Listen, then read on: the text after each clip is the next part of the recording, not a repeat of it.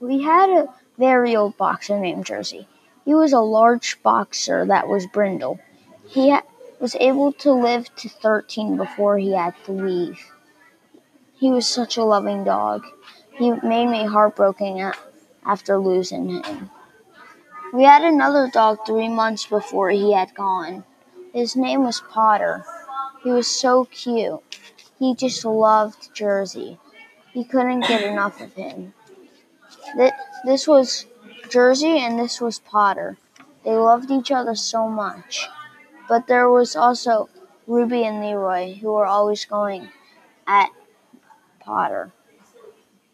They were such a good, loving couple of dogs. They were both males, but they still loved each other.